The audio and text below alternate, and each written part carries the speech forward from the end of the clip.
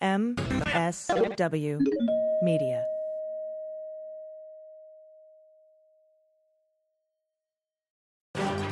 With over 500,000 Americans dead, COVID is slowing down, but it's not going away. What are the next 6 months hold? Let's get on topic.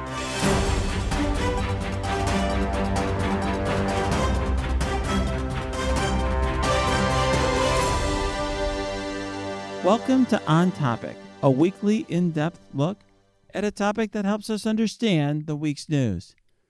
My name's Renato.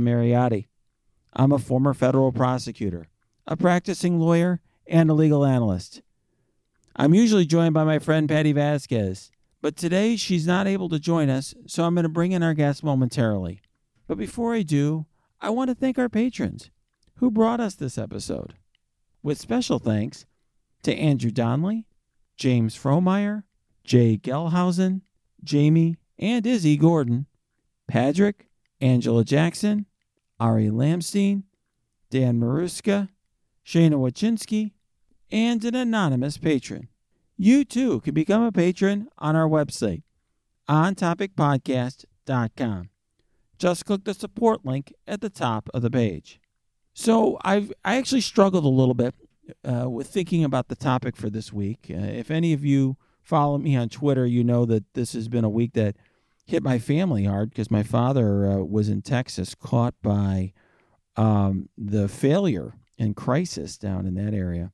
But I think this is an important week to focus on COVID, and there's a few reasons for that. One is we just passed 500,000 people dead in the United States, which is just a horrific number. And I think punctuates the fact that COVID-19 is defined this past year. It continues to impact our lives. And there are raging debates right now over how we should be distributing vaccines, who should be getting them, why we have racial and socioeconomic inequities, and what we should do about schools. And so what I decided to do is invite one of the best infectious disease doctors I know, Roby Bhattacharyya, who is not only an infectious disease doctor, but is a professor at Harvard Medical School, to talk about COVID. He's treated COVID patients, during the height of the pandemic. He has done his own research in his lab, and he can talk to us from both perspectives about what we should be doing in the coming months, some practical advice, how vaccines are going to be distributed, how safe they make us, what we should make of the variants, what we should do once we're vaccinated, what we can do once we're vaccinated. Lots of good practical advice. So now let's get to Dr. Roby Bhattacharyya. So I know, Dr. Bhattacharyya, you're an infectious disease doctor. What do infectious disease doctors do when there isn't a global pandemic? So ordinarily we help, on the inpatient service, I'll help the medical teams manage patients with complicated or difficult infections that they need help with. So patients will be admitted to their service, and if they need input on a pneumonia or an antibiotic-resistant infection or HIV or something like that, any infection that might bring a person to the hospital, they'll give our service a call and we'll help. In the outpatient setting, we often take care of HIV, manage HIV as a chronic illness. We'll manage people who need to be on long-term antibiotics, things like that. But this past year has been obviously completely different. It's what we train for, but it's not something, we've not faced something like this in a century. Wow. So tell me, how has your life changed in this past year? I imagine you've gotten incredibly busy. Yeah. So, my specific job is actually has been and remains a balance between clinical care and research. I have a lab where, until a year ago, I would have said I mainly study antibiotic resistance. And, all of us have had to do what we can to help support efforts on COVID. So I was first I had an inpatient block. Much of my time is spent on research, but I was on the inpatient service April 1st through 14th of 2020. And I got assigned that back in October before it was ominous at all, before we knew anything. But it turned out that was just at the peak of the surge in Boston, and one of the earliest surges in the US. And so it became, throughout the month of March when I saw what was coming, it became just everything that I did, personally and professionally, was just to learn all that I could about this new illness. It was kind of indescribable to see a virus that had infected its first human maybe 3 months earlier just take over our hospital. Mass General is a 1,000-bed hospital, and half of our inpatients at the time that I was on service had COVID. We had to create 5 new intensive care units, and I've never heard of us creating a single one before, but in the 2 weeks that I was on service, we created 5. And, intensive care medicine is about as complicated as medicine gets anywhere in the world. And to think about just sort of building that on a shoestring in a matter of weeks is just incredible. And yet that is what this has shown the ability to do, right? It can take down healthcare systems, and it very nearly took down ours. I think we swelled to absolutely the maximum capacity. And the other thing that stood out to me about that time was how little we knew about this. And, as much as we've learned in the last year, and I think we've learned faster than I've seen, scientific knowledge gain about any subject. As much as we've learned in the last year, we still don't know a lot. But boy, back in April, it was a helpless feeling. Seeing people who were previously well get sick, people who were previously well die, and not having a great understanding of why. Wow. Well, how have things changed in terms of patient care? So we now know a little bit more about some interventions that we can make to help patients with very severe COVID have a better chance of surviving. So we know that there's some antiviral medicines, one called remdesivir, some antibody therapies that, if given early enough, seem to help people get better faster. The biggest surprise to me, honestly, and when I was practicing in April, we did not know this yet, is that a simple immune modulator called dexamethasone, so a kind of corticosteroid, actually helps the sickest patients to have a lower risk of dying. And I want to be clear for your audience that that's not something that anyone who's not hospitalized should try. It actually is likely to make things worse if you're in the early phase because it's immune suppressant. But we've learned that it reduces the risk of death by up to 30% in patients who have really severe COVID. So we know a little bit more about what will work. And we've learned a lot, unfortunately, about what will not work to affect the course of COVID. We also know that supportive care and honestly just providing oxygen in an appropriate way, whether that's through through nasal cannula or through a face mask or even through mechanical ventilation if patients get sick enough. We know that helps, and we know that keeping patients alive, that there is a reasonable chance that people get through this on their own. The other thing we know is that there's a tremendous amount of variability, and we've just been able to describe this better, right? So most people, and I actually think I wouldn't have predicted this a year ago when this started, how much trouble this would cause in our society, but as much as this has the ability to bring down healthcare systems, it's so variable that everyone knows someone who had COVID and it wasn't such a big deal. And so you have to be willing to accept stories. You're more likely to know someone who didn't have a bad case than you are to know someone who had a bad case. And yet if 1% of people die or 0.6% of people who get this die, that is a tremendous number given how contagious this is. And so that plus the sort of atmosphere of motivated reasoning, shall we say, around how to manage this has caused just a tremendous amount of trouble. I would have been more scared of a virus that had a much higher fatality rate, but in some ways, this has been just a sweet spot that's been so difficult to manage. Mm-hmm. I imagine a virus that has a very high fatality rate probably dies off very quickly, right? Because it kills the people that have it. Right. So, so getting into the sort of evolutionary trajectory of viruses, something like Ebola, that is kind of how it is. It burns fast, but it burns out relatively quickly. And it depends a little bit about when it transmits compared to when it makes people ill. So HIV is a counterexample where it is universally fatal if untreated, but since it takes so long to get going, it actually spreads around, it has spread around the world. But you're right, something that's respiratory and fast, but killed quickly, there would be less debate about what to do, and it would probably be easier to contain. Whereas this was just in that intermediate spot. And again, I think I wouldn't have predicted how much of a problem that would cause. And I actually think some of the political events that you think about harder than I do, it just played right into that environment.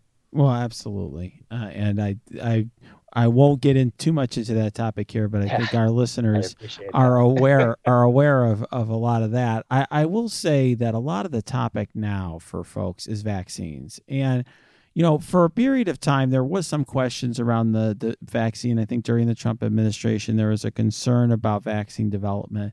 that is largely dissipated from people's minds, that I have seen, at least the people who are listening to this podcast. I think people are more concerned about distribution and are having trouble understanding why we haven't gotten more vaccines into the arms of people. Can you explain what the challenges have been there to the best you know? Sure. And just so that an ID doc on your podcast says it out loud, these vaccines look amazing. And I know that your people know that, but spread the word, right? Every chance I get. This is it's a dream result. I literally remember where I was when I got a text alert at something like 6:15 from the New York Times, and tears came to my eyes when I saw 90% efficacy for I think it was 94% from the Pfizer vaccine. Mm-hmm. It's just amazing. So why is it so hard to get them distributed? I think it's just the scale, and the fact that there is currently a raging pandemic means that we want to get that scale implemented as fast as possible. And honestly, I think it's just logistics and hard work of trying to get shots in the arms of 300 million Americans, of 7 billion humans, as fast as possible. It takes time. And it takes time also because these aren't existing doses of vaccines, right? So everything has to go right? There needs to be manufacturing and supply chain. Some of these need to be frozen. Each one has different storage conditions and thawing conditions and administration. And then, so I really don't think there is magic to it. I think that it's a lot of hard, diligent work from logistics that is being recreated in every state around the country and every country around the world, and that takes time. And it is really frustrating. It was, I was just last on service a couple of weeks ago, and while in a lot of ways it was, we know so much more about this disease than we did that. Thinking back to that first time last April that I was on. On the other hand, I was watching people die of what is fundamentally a vaccine preventable illness now. And that's Wow. really hard. That's really hard to take, but just hoping that we can't just simultaneously vaccinate billions of humans, hundreds of millions of Americans. It takes time, and things have been speeding up, but really I think it comes down to logistics. Yeah, it's interesting. I think there has been some variability. Obviously, first of all, within the United States, right? We have states like West Virginia vaccinating a much higher percentage than other states, and then we have when you look internationally, states like Israel vaccinating a higher percentage than other countries. Is there something we can learn from the states or nations that are vaccinating at a higher rate than others? One thing we can learn is how well these vaccines work by studying, by just how effective they are by looking at, say, infection rates in Israel. And just in the last week or two, there have been some really interesting studies that show, for instance, Israel prioritized their over 60-year-old population to get vaccines first, because those are the ones at greatest risk of dying from COVID. And so you can see that although this is simultaneous with behavioral restrictions because of a surge, and although the whole world is actually seeing a reduction in cases right now, they're seeing a much faster reduction in cases among those over 60. So it's clear there's vaccine effects. They're seeing plummeting hospitalization rates from those over 60. So one thing we can learn, and I think that we can use to try to demonstrate to the public how well these vaccines work, is just to look at what the outcomes of their success are. But I think your question was actually about what can we learn about logistics. And so, some of it I think is just that some of it is scale, by which I mean Israel's a nation of 8 million people. It's about the size of Massachusetts. They're doing a much better, they have covered their country much faster than Massachusetts has covered our state. But I think it is also a logistically different thing to try to get 8 million doses into people or 16 million doses into 8 million people than 600 million doses into 300 million people. Mm-hmm. I think that, they were able to procure a number of doses from Pfizer that number of doses exists and they can buy them, whereas 300 million doses still don't exist. And so we're buying things as they're being manufactured. So I think just the matter that we're trying to, vaccinate 20 times as many people or 30 times as many people, it makes it a little bit more difficult. And I think looking within states, it's similar, right? So the best states that I've seen in terms of at least distributing the fraction of doses they get are West Virginia, Alaska, and North Dakota. And they're all, three relatively spread out populations, but also relatively small populations. So I think there's a lot of impressiveness about getting those doses distributed across a state with a very rural population. It's not like everyone's going to be right in place to get it. They've done a lot of things right, but they've also had a smaller total number of doses to distribute, and I think that has helped. The other thing I see, though, is that at least West Virginia has employed the National Guard, right? Really experts in logistics. I think they early on recognized that it was the challenge. And it's not to say that other states haven't, but it has worked out that has become a really efficient system of distribution. I think it is something for other states to emulate and learn from. One thing I think that is drawing increasing concern is sort of racial inequity, socioeconomic inequity, other types of inequity regarding the distribution of vaccine. In other words, in my home city of Chicago, the vast majority of the people who are receiving vaccines are white. They're in downtown or north side of Chicago. And you're seeing anecdotal stories, right, about people in poor neighborhoods where there actually are higher death rates, higher number of infections being the clinics being mobbed by people from, more well-to-do areas. Do you have any ideas of things that we could do to try to deal with this inequity? Yeah, also a tremendously important question, and one that has come up, honestly, first of all, at every stage of the COVID pandemic, the way that the burden of COVID has been felt on different communities. But honestly, almost everything that I can think of in medicine. The next condition I hear about that doesn't hit already disadvantaged populations disproportionately hard will be the first. First and foremost, I think it's important to document. You can't fix what you can't see. And so there's been more of it took a while to get data about COVID incidents with granularity at the level of race. And once that was available, it became very clear that Black and Latinx populations were being disproportionately hit. I think we just need to track that proactively. I think, every state should have a dashboard that publishes at least weekly sort of what the racial breakdown of their vaccinations were. And last I've seen, that's not universally done. And I think it's an important part. It gives you something to benchmark against. I think deliberate outreach to communities at risk, and I like the way you frame it, right? These are the communities who are getting less access to the vaccine are also the communities that are at greater risk for getting the virus. And that's exactly backwards of how you might want it from a public health standpoint. And so I think thinking deliberately about where you place vaccination centers, about maybe running through community health centers instead of asking everyone to travel to a centralized location, right? There are trade-offs, I'm sure, with logistics and vaccine distribution, but it's worth thinking about whether or not, at what extent that becomes worth it in order to give more equitable distribution of vaccines. I think reaching out to different communities about just communicating, like how is the internet the best way to reach every community that needs to be vaccinated, or do we need sort of multi-pronged approaches, a way to call in by phone, and also just sort of how do you make it known to different communities that vaccines are available, and then also just how do you go about communicating the success of these vaccines, right? There are different populations with different willingness to hear messages from the medical community, from the sort of the medical establishment. And I think there's a lot of good reasons historically why different groups are skeptical.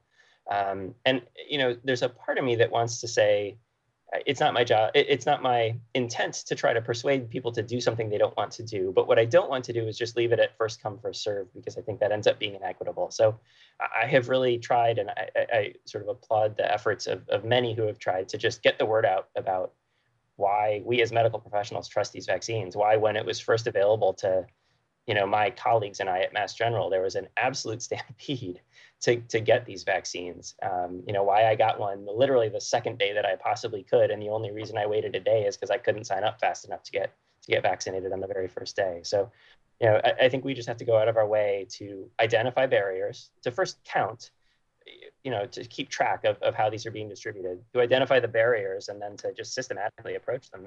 It's to prioritize it as a society, right? I think that's what it takes. Well, let me get into some of the sort of more medical technical details here. One thing that there's been some debate about is the efficacy of the first dose. I mean, there was some political debate of like, let's just get the first dose in everyone's arms, not even think about or worry about the second dose, because the first dose is going to have a huge impact. Now, I think there's also been some talk lately that has different you have a different answer there depending on whether the person's already been infected in the past. Can you help clear that up? I can certainly try, and please, stop me if ask any clarifying questions that you might have. So I'll start by saying it's a complicated question, and I don't think there's a clear right answer. I think reasonable people might see this differently, but I'll try to break down what I know. So it was expected based on early trials, so phase 1 and 2 trials where they look at antibody levels. And it was known that the second dose of the 2 vaccines that are approved in the US really boosts your antibody levels quite far beyond what a single dose does. But we did not know at that time what those antibody levels meant in terms of actual protection. But the difference was enough that both companies just said, for our phase 3, our really big efficacy trials, we're just going to go with 2 doses. We know that gives much stronger antibodies. What they found, which was a surprise, at least to me, I don't know if the companies expected this or not, but was that when you looked at the incidence curves, which, by the way, are just things of beauty, like the people who got vaccine just stopped getting COVID at a certain point. What they found was that point was actually before the second dose. So by about 2 weeks after the first dose, the incidence really drops off. But everybody in those trials, or almost everybody in those trials, everybody was scheduled to get a second dose. And so all we really know is that from 2 weeks after the first dose to 1 to 2 weeks after that, you're really well protected. Beyond that, everybody in the trials got a second dose. And so for full protection, all we really know is that 2 doses are very, very effective. But you might extrapolate from that single dose to say, well, at least for a little while, you're protected. We may not know rigorously how long that lasts, but it's probably longer than just the week or 2 that it was studied. And so given that there's a raging pandemic, maybe it makes sense to get all of these doses into as many people as we can to get some partial immunity and then come back with a second dose later. There's pretty good evidence now that a booster dose, even delivered later, is, at least for certain ones of these vaccines, there's data now that delaying that booster dose, you still get a nice boost. And that's what we'd expect from immunology. The real problem is the time in between the first and second dose when you're only partially protected. So what has complicated that more recently is these variants that you may have heard about. So there's a lot of virus around the world right now, and viruses mutate. RNA viruses like this one mutate a little faster than your average virus. And as they do that, most mutation, this is just a normal thing. This is what viruses do. But most mutations either don't do anything, don't make any difference, or they actually harm the virus. But every once in a while, you'll have one that helps it make more of itself more effectively. And then that's going to tend to take over. This happened in a virus called B117, which was found in the UK and has since come to take over. That it is essentially is by far the dominant virus that you'll find in the UK now.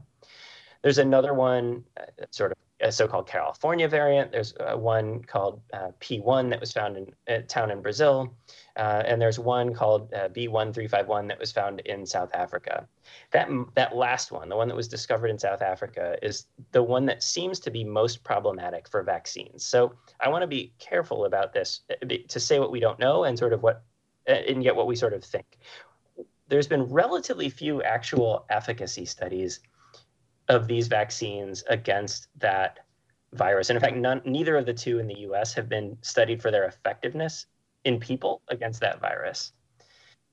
What we do know is that if you look at the antibodies, they bind that virus less well. Specifically that virus that was discovered in South Africa. That's not true for the virus discovered in the UK. That does not seem to be true for the one discovered in California, but it is true for the one discovered in South Africa. It's about a 5 to 10-fold reduction in binding efficiency in the lab.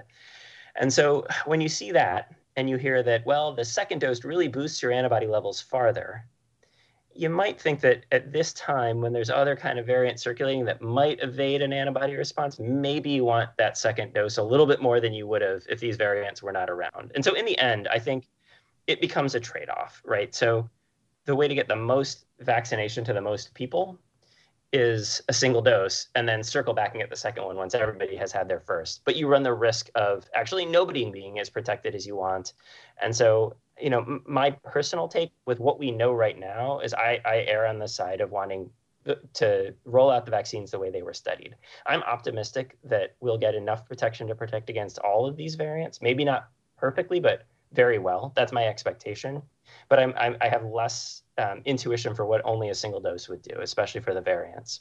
So we've had a sharp reduction recently in infections and deaths. What do we see? So given all these variants, what do you see in the months in the year ahead? What people are longing to know when we might see something approaching normal, when we're going to start really feeling like we're beating this thing. As a practical matter, what can you tell people if they're trying to look ahead and plan their lives? So predictions are hard, and you're not gonna get me down, sort of signing anything on a dotted line today. But I can say what I think. So I'm really, these vaccines look as good as any. The efficacy data are as good as any vaccines that we as humans have created. I really believe that, and I think that in the medium to long term, the way out is going to be vaccinating enough of the population and getting the disease incidence down. And then I think once those two conditions are met, then I think life starts to look like what we remember. I really think that. I think and those two are related. So those are two separate things, right? Vaccinating enough people and getting the population incidence down. Right now, we haven't vaccinated that many people, and there's still quite a bit of this disease around. It is coming down, but there's a lot of it. And in the short term, it's our behavior, I think, that affects things more than anything else. The vaccines will help individuals, but they won't help society until more than 50%, let's say, of a society is vaccinated. But our behavior still matters. And so, like, I've been vaccinated, I got my second dose in early January, and I'm still masking in public.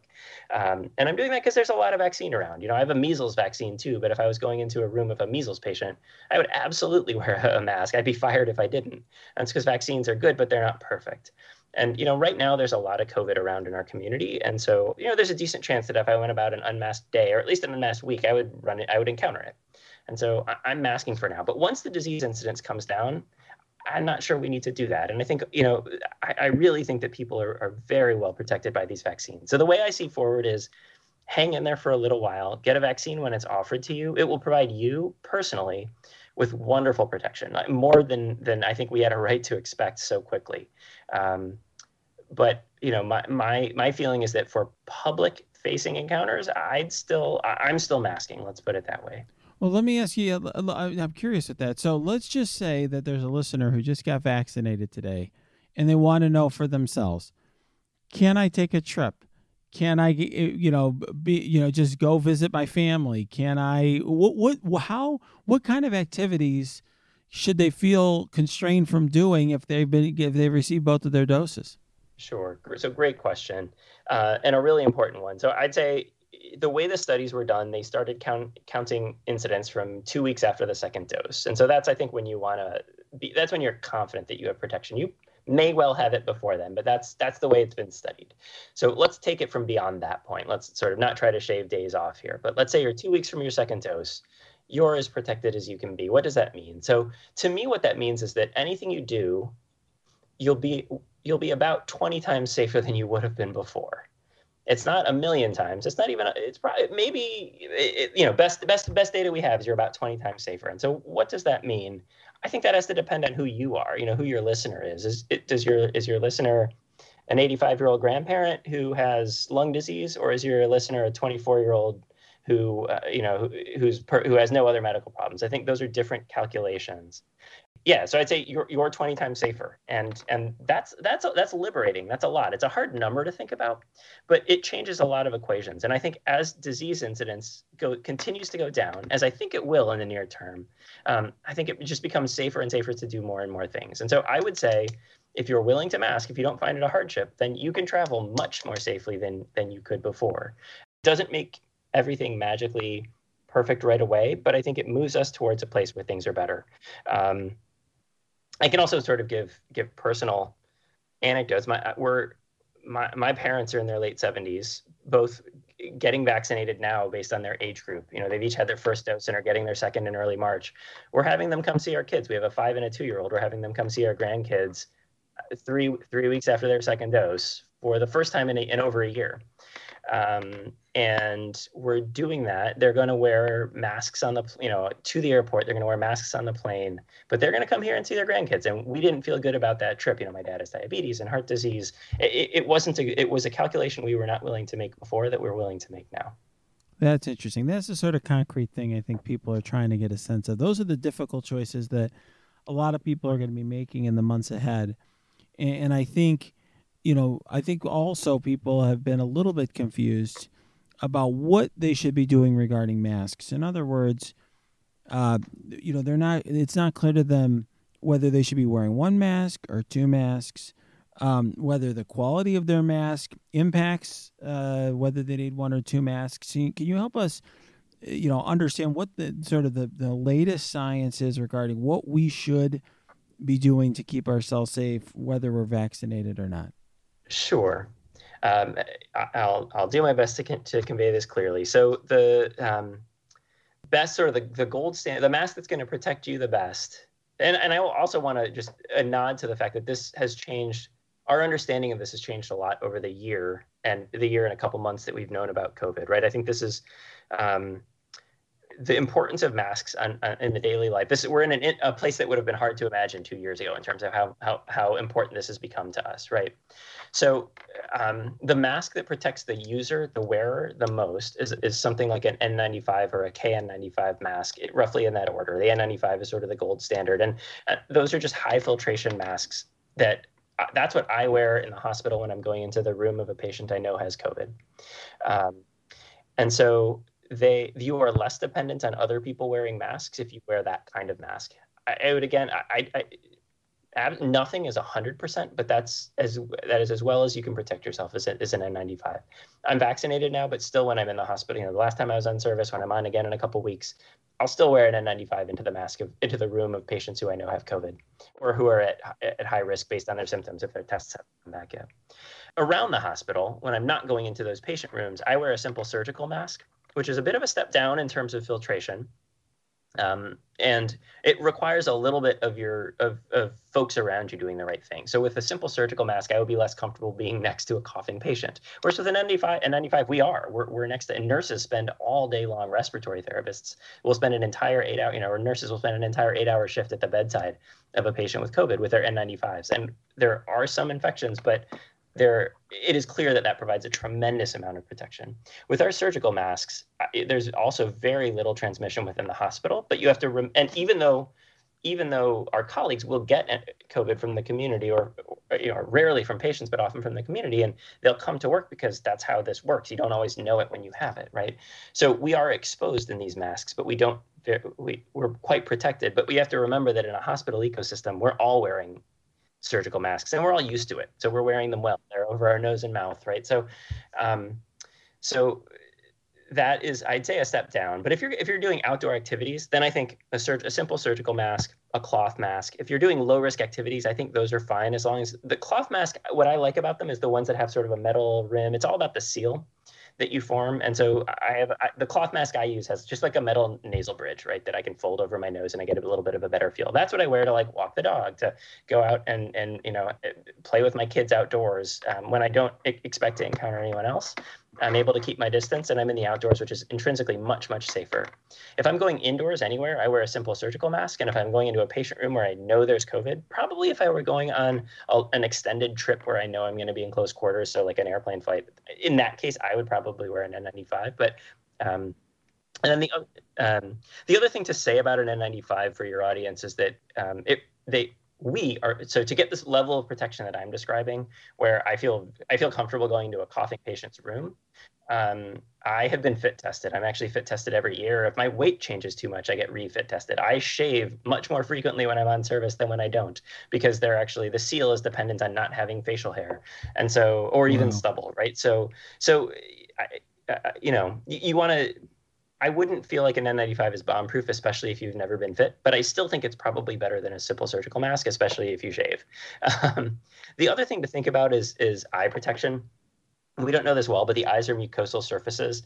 And so there is some sort of what I might call suggestive data, maybe not totally declarative, that covering your eyes with either goggles or a face shield, if you're going to go into a high-risk situation, is helpful. So again, when I go into that patient room with COVID, I'm not only wearing an N95, but a face shield or goggles. And some people do that on plane flights. I think no less a light than Tony Fauci has recommended that for public travel. So I think that's a reasonable thing too, if you're sort of unavoidably in a high risk situation. Before we wrap up, one thing I'm curious about is, is there something, I know as a lawyer, there are things that I see in the news or I hear, a lot of people who aren't lawyers talk about that drives me batty because it's just not, it clearly shows a lack of understanding of the situation. Is there a kind of a popular belief about COVID or things that you see people talking about or see discussed that is that way for you? Oh, man. I think it's a good question. I think that, honestly, the entire ecosystem of motivated messaging, sort of messaging motivated by anything other than our best understanding of the disease, bothers me because lives are at stake, right? So to me, it's people taking this less seriously than they should, and I guess, or than I perceive they should. And given what I've seen, right? So the flip side is I've seen the sickest of the sick, but I've also spent a lot of time reading about this and seeing what this can do and talking to people who have worked in New York, and it is an illness that humans have not seen. No, basically no one alive has seen something that is capable of this, right? Sort of, it's 1919 pandemic flu is the last time we've had an illness that spreads this easily and has this capacity for killing people. And so the thing I have real difficulty with is people who just don't respect it. I think it is worthy of respect, and it's hard for me to see. It is hard for me to see people shrugging it off, even if I see that it's, maybe their dad got it and actually didn't get that sick, even though he's in his 80s. Like, that happens. That actually 90% of 80-year-olds who get this will survive. But boy, a 10% mortality is really high, right? And in that age range. And so, it's just respect for the virus, I think, gets us a long way. And I struggle with disrespect for this.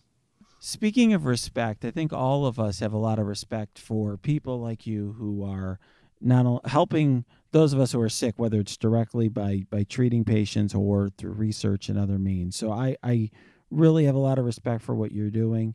I appreciate you taking a little bit of time out here. I think that there's definitely a lot of fear and concern, and hopefully we've dealt with a little bit of that today. So thank you very much. I really appreciate it. Absolutely, Renato. Thank you for the opportunity, and it's good to hear. It's good to hear from you again, and I appreciate the opportunity to connect with your audience. I hope this was helpful. And if there are other questions or things I can clarify, you know how to reach me. Thanks a lot. All right. Thanks again. Thank you for joining us for this episode of On Topic. Please subscribe to this podcast, go to your app and review the podcast, and join us for our next episode. I'm Renato Mariotti. Until next time, let's stay on topic.